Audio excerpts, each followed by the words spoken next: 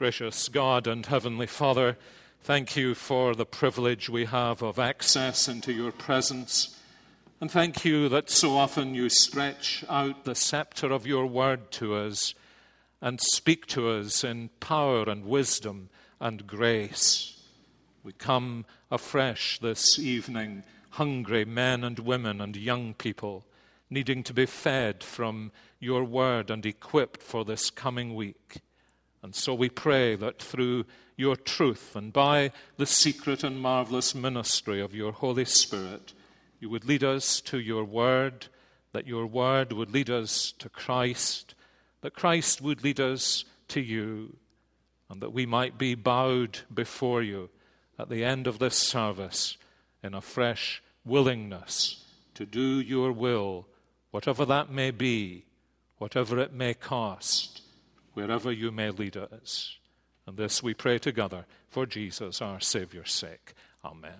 Please be seated.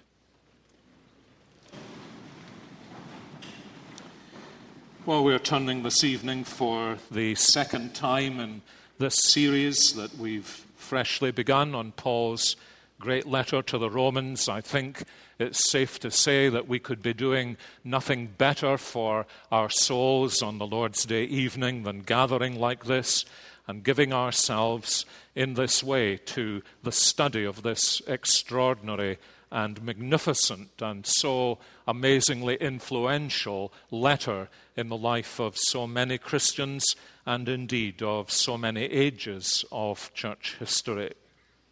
Some of you, I know, have read the great biography of Dr. Martin Lloyd-Jones by a friend of this church, the Reverend Ian Murray.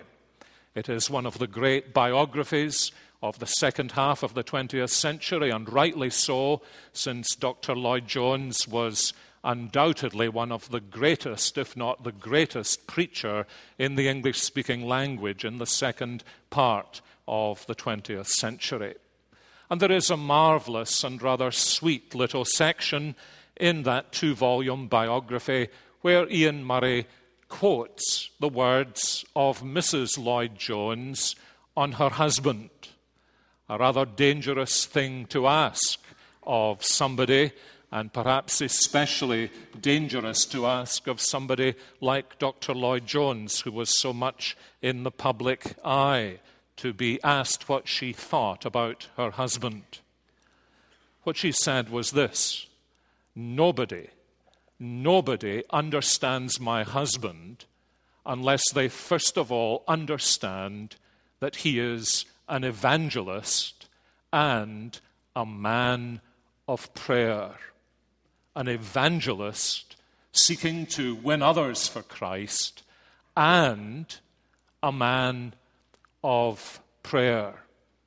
What a great thing it would be if your wife, or in the instance of some of you, your intended wife, were able to say that about you. You want to know what makes my husband tick? There are 2 things. He longs to see men and women and young people brought to faith in Jesus Christ. And he engages fervently in prayer for that purpose. Well, that certainly was true of Martin Lloyd-Jones, and it was undoubtedly true of the Apostle Paul. And we have been discovering already in this letter that when the Apostle Paul begins in the relatively formal manner of these letters of antiquity, he transforms even the details of the way in which he writes letters because of his passion for the glory of God and the honor of the Lord Jesus Christ. And he has introduced this letter in the following way. He is a servant of Jesus Christ. He's called to be an apostle, and he longs to see these Roman Christians, many of whom he has never seen, never met, never corresponded with before. He longs to see them knowing that they are loved by God, longs to see them experiencing God's saving grace, and knowing as a fellowship of churches and Christians longing that they should know the shalom, the well-being, the joy, the sense of fulfillment of those who belong to Jesus Christ. Now, you will probably know from other studies in Paul's letters that characteristically he goes on in his letters, as ancient letters tended to do, with some word of felicitation, some word of gratitude, some word of appreciation, some word of compliment to those who are being corresponded with. And the Apostle Paul follows that pattern of antiquity. But, of course, he wouldn't be the Apostle Paul if he simply left the pattern there. And so the verses that follow our passage for this evening, from verse 8 through verse 15, are a demonstration of how this man, who is such a man of prayer and at heart an evangelist, how he transforms ordinary gratitude into a glorious expression of what it means to be a servant and a soldier of Jesus Christ. If you glance down through these verses, you'll see that the Apostle Paul refers to himself an unusual number of times. He is by nature a self-effacing man because he's Christ-centered and God-honoring. But you know there are times in letters where you simply can't avoid the use of the first person singular. If you're anything like me, because you know that Christians ought to be modest and shouldn't use too many I's, then you'll go over what you've written and score out a few I's and use a few passive voices and change it a little so that you don't look as though you're standing out there talking about yourself. But in this instance, the Apostle Paul cannot stop talking about himself because he is, in the very same moment, talking about what the grace of God in the gospel has done to change him. For one thing, he says he thanks God. For another thing, he says he serves God. Without ceasing, he mentions them in prayer. Each time he prays for them, he says, Lord, I really want to go and see them. He says, I long to see you. He says, I want to come to you because I'd love to impart some spiritual gift to you. And then he does what I tend to do. He kind of says, no, I don't want you to misunderstand as though all the gifts were mine. I want us to share in mutual fellowship, to be built up together.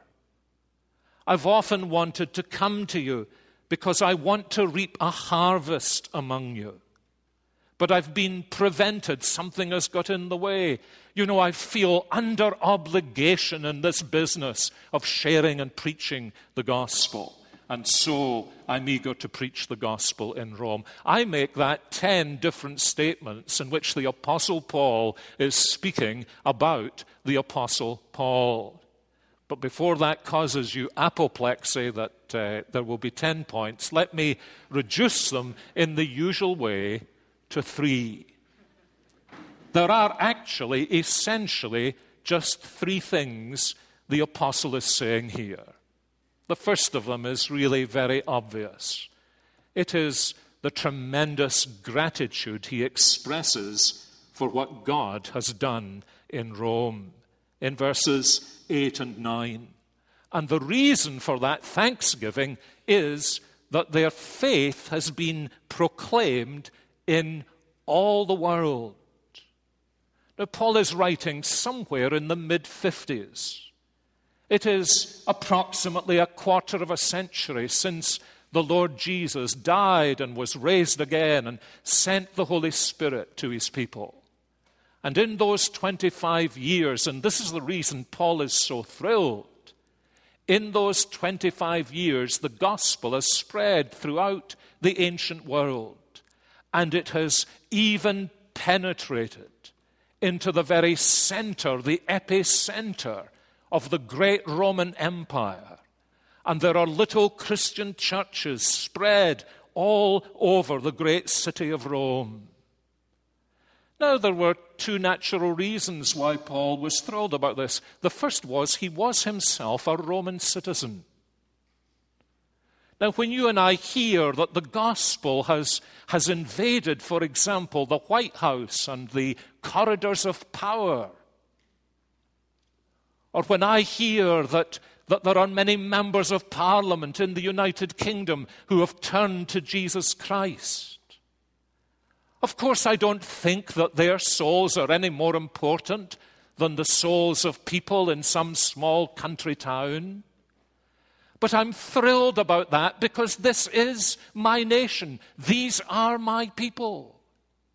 And so Paul, as a Roman citizen, as a free man, is thrilled that in this great empire in which he is a citizen, the gospel of Jesus Christ is making glorious progress. And of course, he's thrilled also because the central calling of his life is to bring the gospel to Gentiles. Peter has been charged to bring the gospel to the Jews, though he also is called to know the gospel must reach the Gentiles. But Paul, from his conversion, has been given a commission to bring the gospel to the Gentiles. And here, the power of God has been at work savingly among the Gentiles, and it's reached the great city of Rome. And there are many Christians there. And although Paul by no means knows all of them, if you turn at your leisure and work your way through the last chapter of this letter, you will realize he knew more than 24 of the Christians in Rome.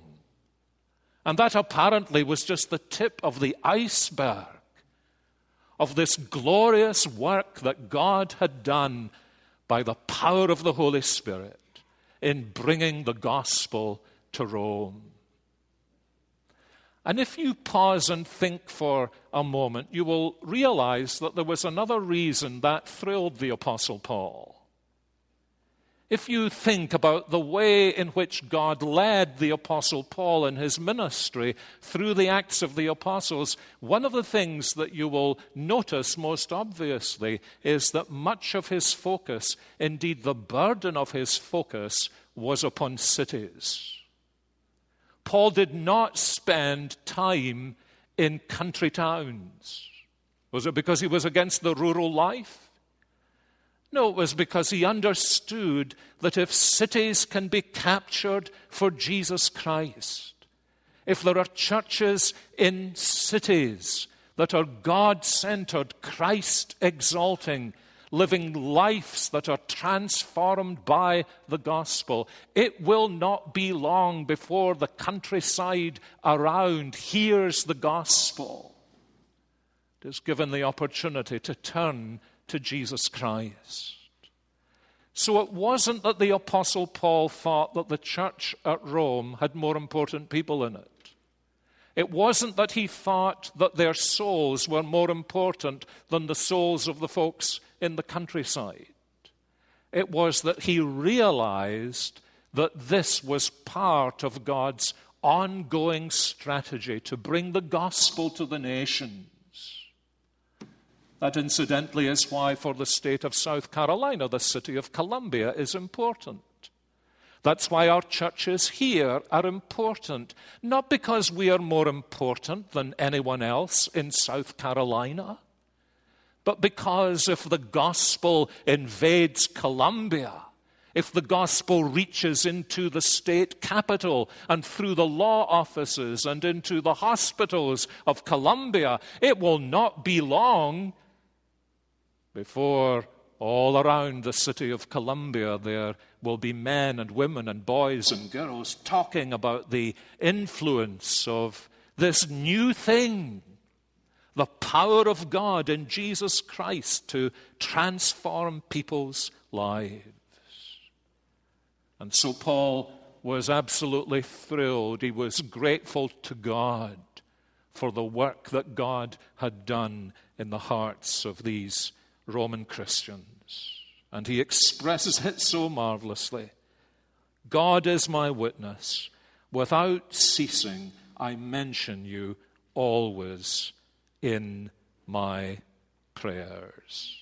Interesting, incidentally, that what was famous about the Roman church, as David pointed out this evening, Not that God was doing mighty miracles there, but that men and women had come to faith in Jesus Christ. Always be very, very cautious when someone says you should go there because there are miracles. But when somebody says you should go there, you should see this because of the quality of these people's faith in Jesus Christ, then that's somewhere the Apostle Paul wants to go. Because that's the real lasting evidence that God is doing a work. The Apostle Paul is so manifestly thrilled about this. But I wonder if you notice something else. He's thrilled about this glorious increase of the gospel. So what does he do? He prays for them. Now, humanly speaking, we would do the very reverse. The gospel is flourishing. The gospel is conquering. So we can sit back and watch. No, says the Apostle Paul. We must pray on in a multitude of different ways that this work of God will not be hindered by Satan, that it will not be spoiled by human pride, and that it will abound and increase to the glory of our Lord Jesus Christ. And so the first thing to notice is this wonderful gratitude that he expresses. The second thing in verses 9 through 11 is this. Not only the gratitude he expresses, but the deep desire he has. Verse 9, as God is my witness, I pray for you. Verse 10, always asking that somehow, by God's will, I may now at last succeed in coming to you. I don't know what the Lord thought about these prayers of the Apostle Paul. I'm sure some of the angels were saying, oops, here he comes again. Every time he prays, he's saying, as it were, just as almost like a child at the end saying, and couldn't you let me go to Rome? Please let me go to Rome. Not quite at the point of saying in a childish manner, you've never let me go to Rome. But why should he call God to witness? Why should he have to, as it were, take this oath as he writes to the Romans? I wonder if it's because he did actually know quite a number of people there. And perhaps he'd express to some of them, you know, I long to go to Rome, and I'm coming to Rome, God willing, but he'd never come. He had been prevented. There had been things to do that were more immediately important for him to do. And it's not beyond the borders of possibility that he feared a little there might be some murmuring in the churches in Rome. As you remember, there was murmuring in the church at Corinth. He says he's going to come and he doesn't turn up. And the Apostle Paul then says, as God is my witness. What a thing to be able to say, incidentally, about your prayer life. As God is my witness, I pray faithfully, constantly for you. And the honest longing of my heart is that, now notice the language he uses, asking that somehow, by God's will, I may now at last succeed in coming to you. Don't you think it's a bit vague for an apostle? Somehow? No, actually, it's rather a warning to us never to second guess the way in which God is going to answer our prayers, isn't it?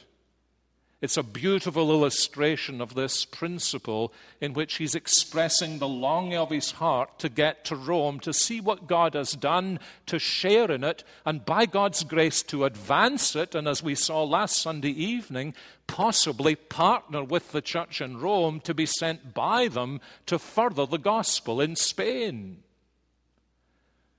But he's not laying down the terms to the Lord. He's simply saying, Lord, somehow, by some means, anyhow. And he prays this apparently again and again because he's been hindered. He has had other things to do. Perhaps there actually have been other hindrances to his plans, and he's never got to Rome. And yet you understand there's something marvelous about the way in which he prays, Lord, if there's some way of getting me to Rome, find that some way. Actually, for several reasons. One is this. If he'd got to Rome before he dictated this letter, we wouldn't have any letter to the Romans in our Bibles. Isn't that something? And isn't there a great lesson for me as a Christian there? When I really long to do something, and what I long to do is faithful to the Lord. And I'm almost exasperated because it's not happening in my life or in my fellowship or whatever. To be able to rest in the absolute wisdom of God and to know that when he prevents us in one way, it is in order to prepare us and use us for blessing in a way that at the time we would never have imagined. This must actually be one of the greatest illustrations in the Bible of that principle. That sometimes the disappointment of our aspirations leads to the glorious fulfillment of God's sovereign purposes. But the other thing to notice here is we know how God answered the somehow, don't we? It's actually in the previous chapter in our Bibles, in Acts chapter 28. We know what Paul didn't know. He prayed, Lord, somehow, anyhow, get me to Rome. And here's the thing.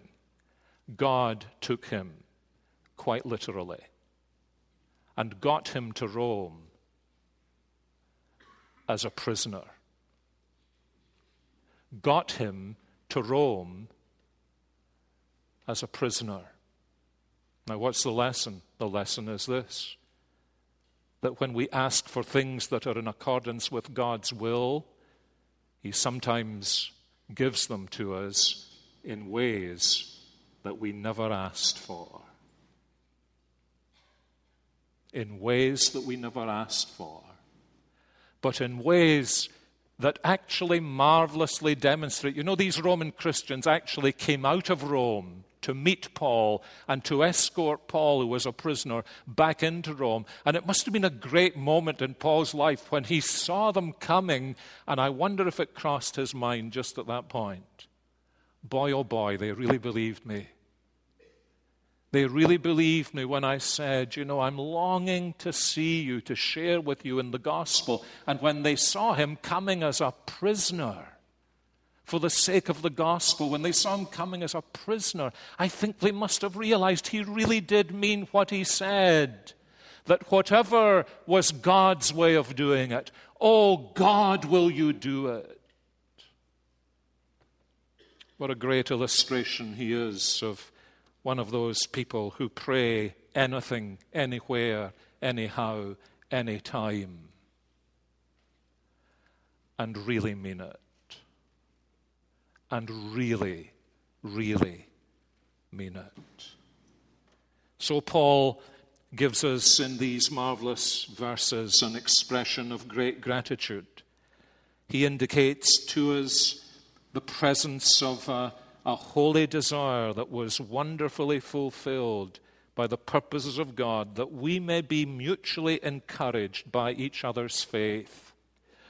Now, remember how the first chapter of Paul's letter to the Philippians goes. He's writing from jail, probably in Rome. He's writing to the Philippians, who he knows are discouraged because this is what happens to somebody who really wants to serve the Lord. He ends up in jail.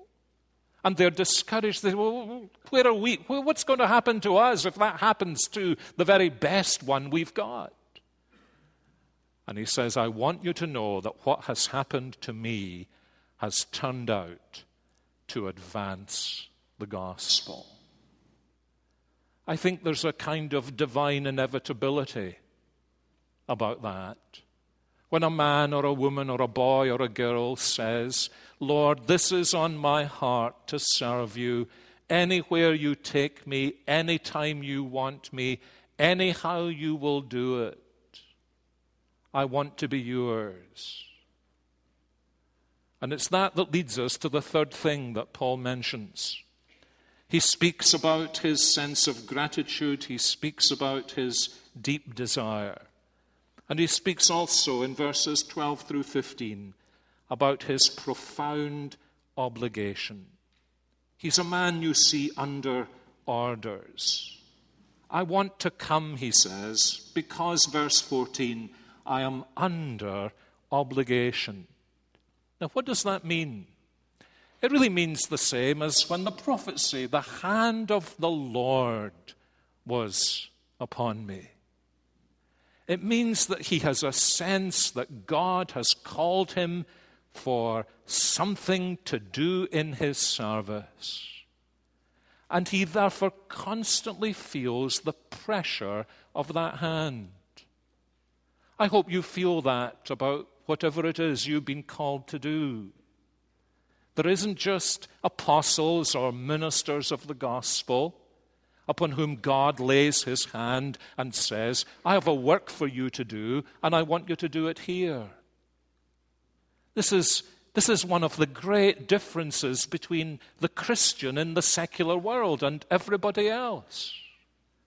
Whatever your gift has been, the ways in which the Lord has led you or educated, what he's kept from you, the home and family he's given to you, or the singleness of life he's given to you, to have this sense, this is the Lord's calling for my life, and I mean to use that life for his glory. It produces a sense of, the only thing I can call it is most gracious obligation. Most gracious obligation. And you notice verse 14, that sense of obligation was matched by a sense of aspiration. I'm under obligation, verse 14, so I am eager. That's beautiful, isn't it? That's the Christian life lived in grace, as Cooper, I suppose I should pronounce his name, says in his wonderful hymn, Love Constraining to Obedience, that grace changes duty into choice. Some of you know that. You think about the calling God has given to you, and you wake up in the morning and you say, I would be doing nothing else in the world. Because it's in this sphere I aspire to serve my Lord Jesus Christ. And it's the ability he's given me to do it in this context that makes my daily life full of grace and sweetness. Now, friends, when these two things are combined, a sense of obligation because the hand of God is upon us, firmly but graciously, a sense of aspiration in which what God wants for me is what I want for him, and therefore for me. When those two things meet in a life, there's a third thing that is always produced. Obligation and aspiration lead to expectation. And you see that here in Paul. I long to come to you, verse 13, in order that I may reap some harvest among you as well as among the rest of the Gentiles. Now, that's the way to live the Christian life. But it's possible only when obligation and aspiration lead to expectation. In other words, when your sense of God's call to you to trust in his Son, to serve his Son, however he wants you to serve him, when that meets with a desire on your part to serve him in the way that will please him, there inevitably follows, gloriously follows, this wonderful gift that God puts into our hearts, and it's this: I therefore expect God to use me for his glory in the place where he has put me. And that's wonderful, isn't it? Dear friends, this isn't just about apostles. It just isn't about ministers of the gospel. It's not just about missionaries of the cross like the Andes. This is about all the people of God. This is the pleasure of God for all of his children. That he's given us a calling in life, that we aspire to please him and to be used by him in his calling. We may have this sweet confidence that our lives will bear fruit. There will be a harvest for our Lord Jesus Christ. He actually says, interestingly, virtually the same thing again in Philippians chapter 1, when he says, in some ways I'd just rather die and go to heaven. You ever feel that? I'd just rather die and go to heaven and get out of this mess. It's so complicated living in this ancient world. But, he says, if I am to remain, that means fruitful service for me. Some of our older ones are providentially hindered this evening. I wish I could go and say that to them this evening. If you're longing to be away and you wonder why you're not away yet, that must mean the Lord has fruitful service for you. You may not understand it. I may not understand it. But he means to do something through your life. And that's a great way to live as a Christian believer. Every single day, I don't know what the harvest will be of the life I live for you today, Lord, but I live in the expectation that there will be a harvest. I remember when I was a student, my great spiritual mentor, William Still, saying to me, it was a memorable moment. He said, Sinclair, I never preach now without a deep conviction that the Lord will do something that will last for all eternity. And I remember thinking, Lord, give me that expectation. But you see, it's not just for ministers, for preachers of the gospel. It's for mums. It's for boys and girls in school. It's for dads in the office. It's for grandparents. It's for all of us, no matter what our calling may be in life, as our sense that God has called us to serve him for his glory in the life and the family and the profession and the office, in the college in which he's placed us. And our hearts are knit together with that sense of calling and obligation that the Lord has given to us. We may have the sweetest confidence that if he means us still to live, he means us still to bear fruit for his glory. And so, says Paul, he is eager to preach the gospel to those who are in Rome. Now, there's a phrase here that may be the secret to this whole thing, and it's in verse 9. What's the secret of this kind of lifestyle, this quiet confidence that God will use us for his glory? The answer is, God is my witness that I serve him. In this context, meaning I worship him with my spirit in the gospel of his Son. Is that what we're doing at the end of this Lord's Day evening? Our hearts full of gratitude to him for the blessings of this day. In this church, we've had baptism, we've had the Lord's Supper, we've had the preaching of the word, we've had fellowship, we've had prayer, we've had meals, we've had I don't know what else. And we're so thankful to him.